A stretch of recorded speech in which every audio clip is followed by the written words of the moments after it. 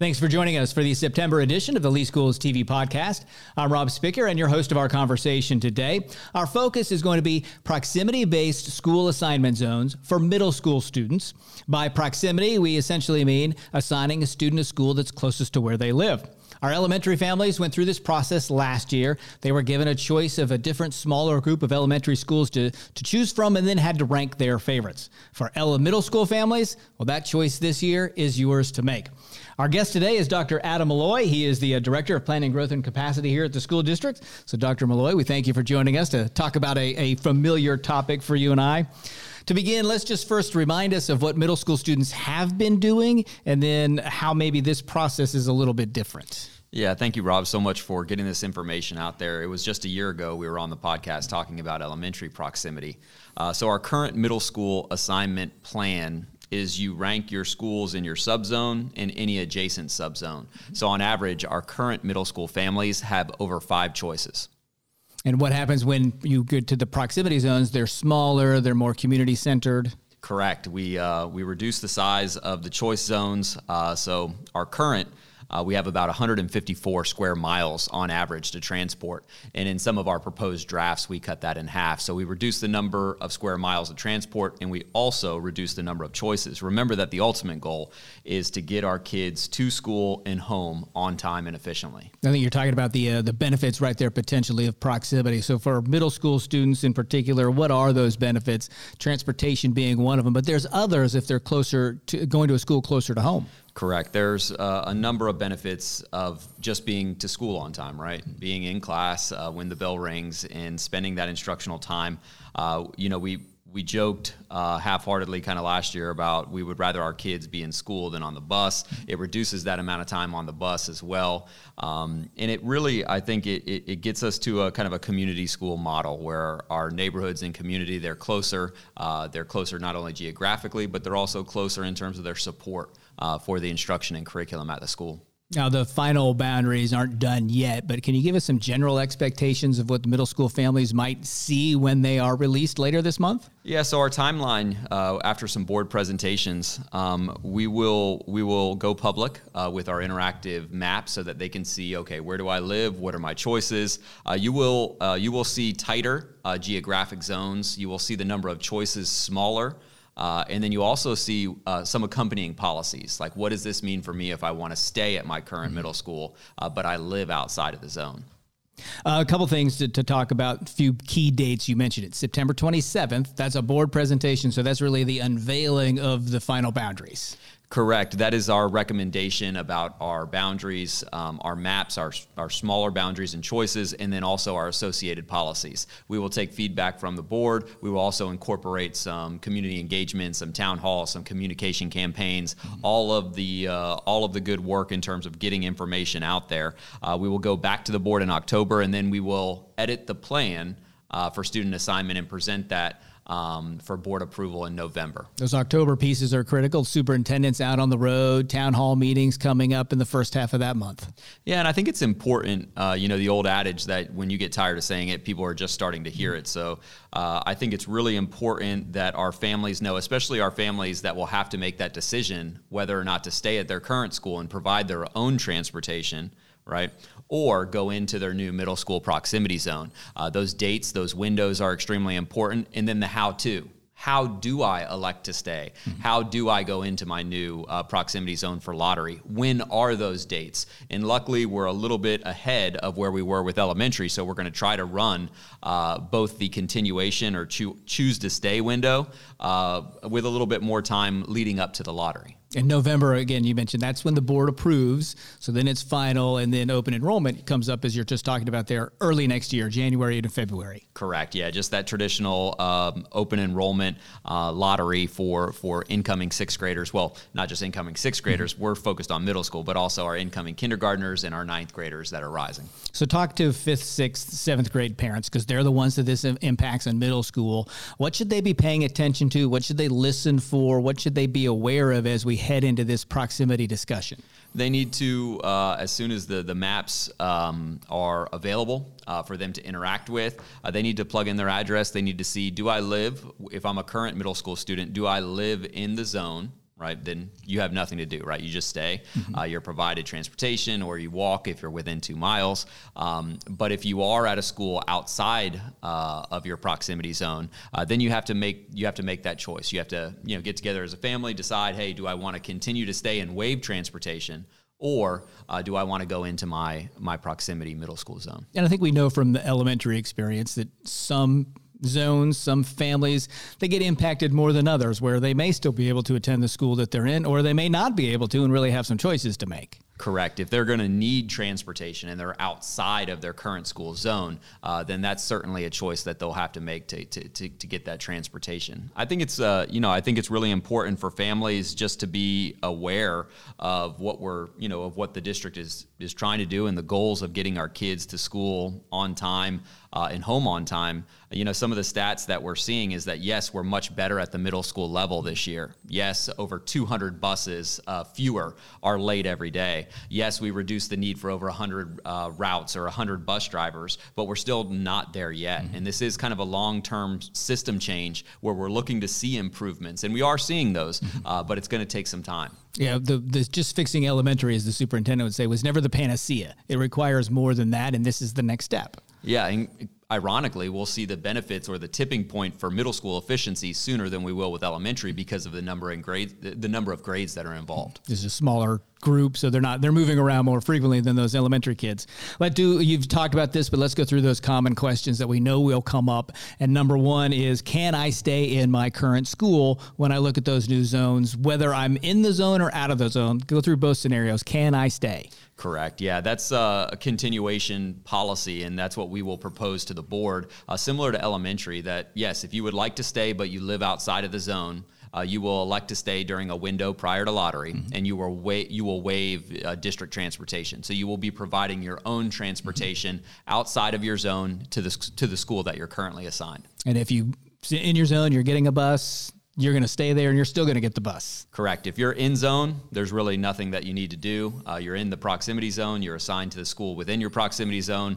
There's nothing that you need to do. We saw this with elementary. We're going to see this with middle school, but siblings. So can a younger sibling follow an older sibling into their middle school or to the same middle school? Yes, we're going to honor the sibling preference even outside of the zone. Like, let's say there's a rising 6th grader that wants to trail or attach to a rising 8th grader, but it's outside of the zone. Yes, we will honor the sibling preference. However, you will have to waive transportation for both children. And what about the arts? This may come up because we have those 3 art schools, the Veterans Park, the North Fort Myers, Cypress Lake. They're really known for that, and they have application programs. How does this affect those schools and families that really want their child to go to an art school?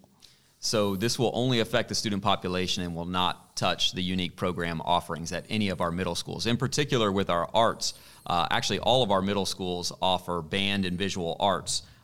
15 out of 16 offer chorus, and 10 out of 16 offer both dance and orchestra. So we have expanded our arts offerings at our middle schools, so we're well beyond the 3 application programs. But those application programs will maintain, and it will really only affect the student population that is drawing outside of those applications. So I think what we want families interested in the arts for their students to know is there's a robust program at really every middle school.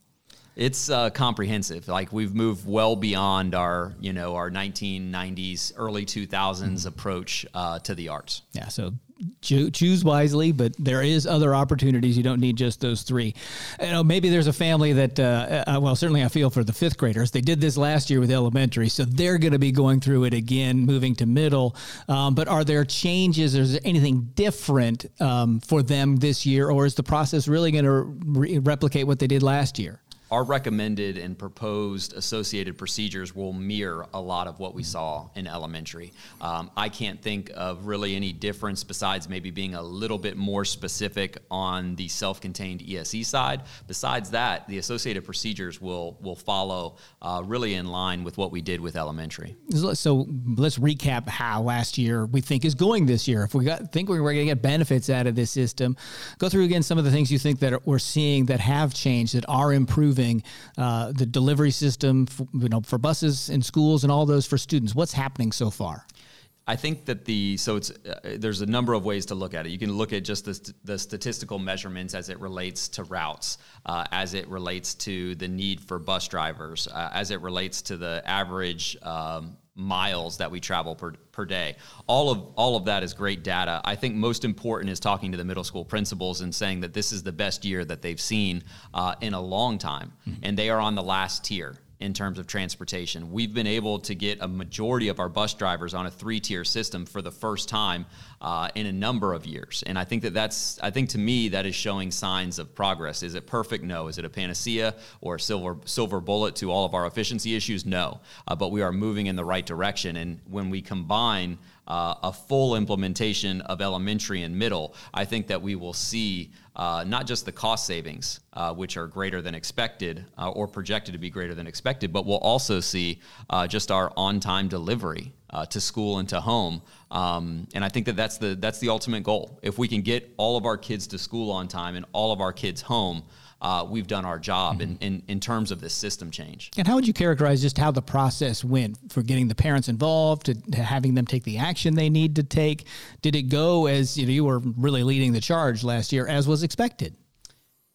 It went better than I anticipated. Always the fear was that you were missing, connecting with a family. And it really took at the district level, our communications staff, that campaign that they did, the door-to-door, the grassroots from school sites to town halls, these different choice or lottery event nights that were happening all across the district, providing that list to our principals and seeing them work and contacting, hey, you have to make a choice, or hey, you're good, you're within the zone. It gave me a lot of hope as someone in the district that was, that we were kind of working collaboratively. It gave me a lot of hope that we can make these system changes to try to, these large scale changes to improve what we're doing every day. So I was impressed in terms of the amount that needed to take action, much larger at the elementary than the middle.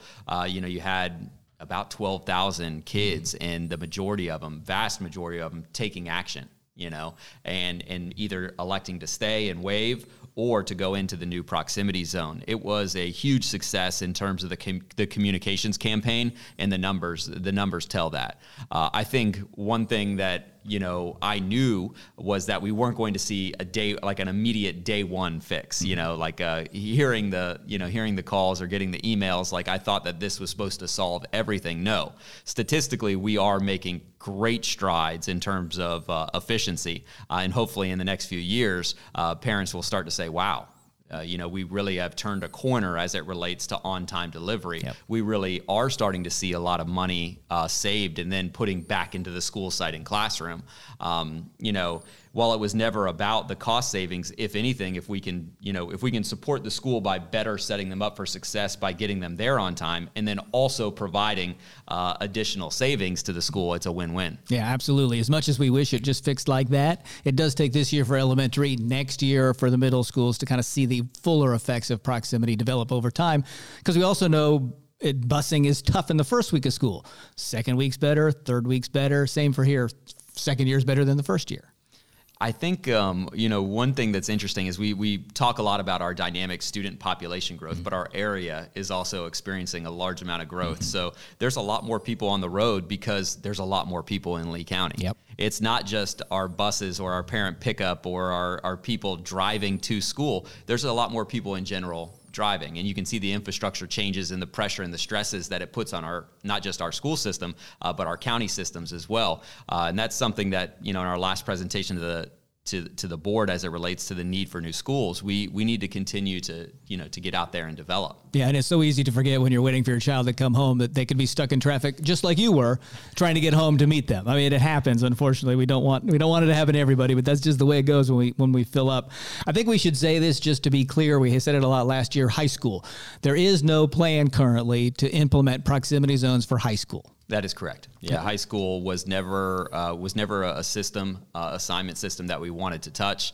It is not a part of our progress. Really, our progress after middle school is to refine and improve the elementary and middle school systems that we've adjusted with proximity, right? It's not just, hey, set it and go. Mm-hmm. It's to go back to those systems and make the adjustments, whether it's adding a closest to home preference or whether it's taking a look at the waiving of transportation and, tardiness, and really just taking a look at the data, being accountable for the system change that we put into place. And just refine it every year here on out to get it a little bit better. Any final thoughts, things you want to make sure parents are aware of, thinking of as we head into the fall for the presentation of the maps, the meetings, and then eventually open enrollment? I think it's really important for parents to stay connected. This is hard, and we ran into it so much with elementary, is that we were dealing with perceptions that were built in the current then change system. Mm-hmm. Like, that is very challenging. A lot of our parents are very involved, and we love that. That's fantastic. But in the game of choice, you sometimes get into the realm of perception without data. Without a true understanding of what's being said. So you really have to start breaking down what has been built up in some of those large choice areas. So when you're ranking 7 schools, and you're putting schools at the bottom for a particular reason, and now you're only looking at maybe 2 to 3 schools, you're going to have to think about it differently. I would say parents, stay connected, see what the associated policies are, make sure you're checking out the maps, your address, making sure you know whether you have to stay and waive, or whether you're going in or you don't have to do anything. But I would also just take a little bit deeper look at those choices that you have, right? If I have 2 choices, which my son is going into middle school next year, we have, in some of the proposed maps, 2 to 3 choices. We have to really look at those schools and say, what's best? Is it the closest to home? Is it, this school for a different reason or program offering? And we have to, we just have to take a look at those a little bit closer. Yeah, I like what you said about perceptions, because I think that goes back to what we were talking about in terms of art schools. There's the perception there's just 3. Well, in reality, at middle school, there's 16 or 17 that have very good, very solid programs and may just offer what your child wants without having to go to one of those 3 that you think of. Correct. Yeah, they're out there. Everything's out there. All right, Dr. Molloy, we thank you so much for joining us, getting us ready for this proximity discussion for our middle schools. And as he was saying, we encourage all of you middle school parents, pay attention. There'll be a lot of information coming your way from the school district, from your school, in terms of these dates, these meetings, these opportunities. We want you to be tied in so that you are up to date and well informed as we go through this, and you're making your choices for open enrollment early next year. We're coming back in October with the next edition of the LeeSchools TV podcast. Thanks for joining us.